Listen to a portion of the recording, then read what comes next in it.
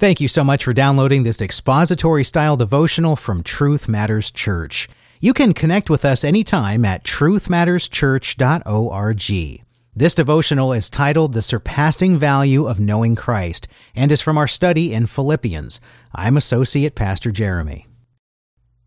We left off in our series with the Apostle Paul noting that all of the earthly achievements and religious prestige that he had once possessed was of no value in saving his soul. So today, let's continue looking at this and just how passionately he wanted to make the point that salvation is by faith alone. In Philippians 3, verses 7-9, he writes, "But whatever things were gained to me, those things I have counted as loss for the sake of Christ.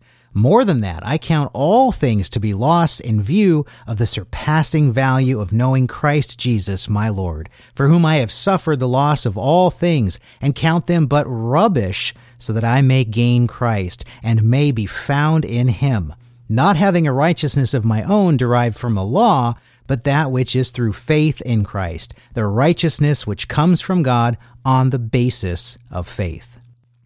Now we know that Paul was an esteemed and influential Pharisee before meeting Jesus Christ on the road to Damascus, and he possessed great influence and power in Jewish religious circles. Reference Acts chapter 22. But in this letter to the Philippians, he essentially disowns his former life, counting it as loss all for the sake of Christ and his gospel. But that really isn't all here. He goes on to say, "I count all things to be loss in view of the surpassing value of knowing Christ Jesus my Lord."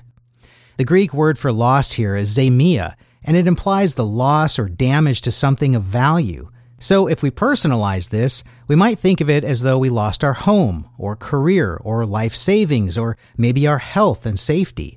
Paul is saying that none of these, nor anything else, has the slightest value in comparison to what Jesus Christ offers those who are willing to give it all up for him. He continues on, "For whom, Christ, I have suffered the loss of all things, and count them but rubbish, so that I may gain Christ and be found in him." Again, the fact that Paul has suffered this loss indicates that these things were once important to him, likely holding high personal value. So we should pause for just a moment and consider the pain that we might feel if God asked us to give up something that we cared very deeply about or had worked really hard for. Paul was a human, after all, just like you and me, and this mustn't have been easy and required great surrender and humility. But to Paul, it was well worth the pain of loss so that he could gain Christ and may be found in him. In the end, is there anything more valuable than our soul? After all, we take absolutely nothing from this earth when we leave, not even our skin. Paul modeled the right attitude that we should have when he says he considered these seemingly valuable things as nothing but rubbish. The word in Greek here, skubalon, is what we would use for excrement. I'm not kidding. It means dung or waste. This is the only time that this word is used in the New Testament, and it's quite fascinating, at least to me, that it would be used to describe, at least in part, Paul's life's work as a Pharisee and rigorous keeper of God's law. Think about that for a second.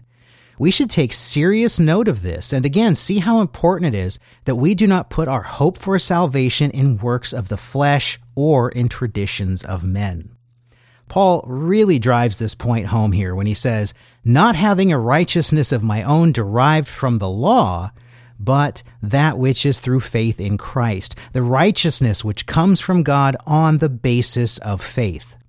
Again here, we see that there is zero value in self-righteousness, or a righteousness of my own, as he says, gained through the works of the flesh, such as strictly following the Old Testament laws, adhering to specific traditions or creeds, or even accomplishing, quote, "great things," unquote, for the Lord.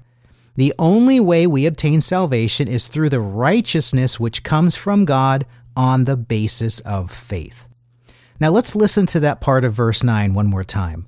Where does our righteousness come from? God. And what is it based on? Faith.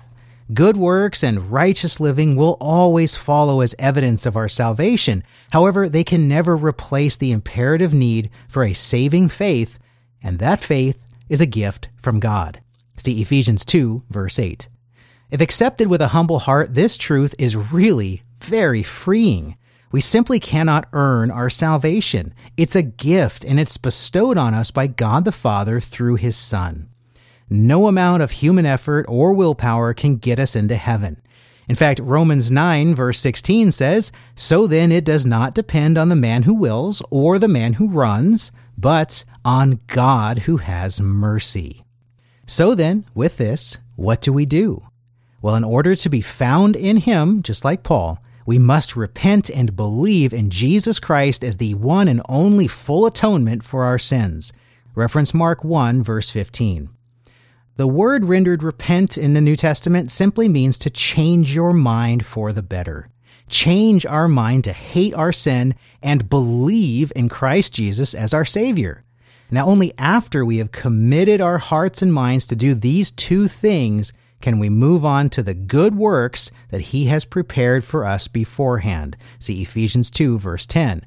And that is a very far cry from the self-righteousness that we may think we earn from the works we do apart from His sovereign plan.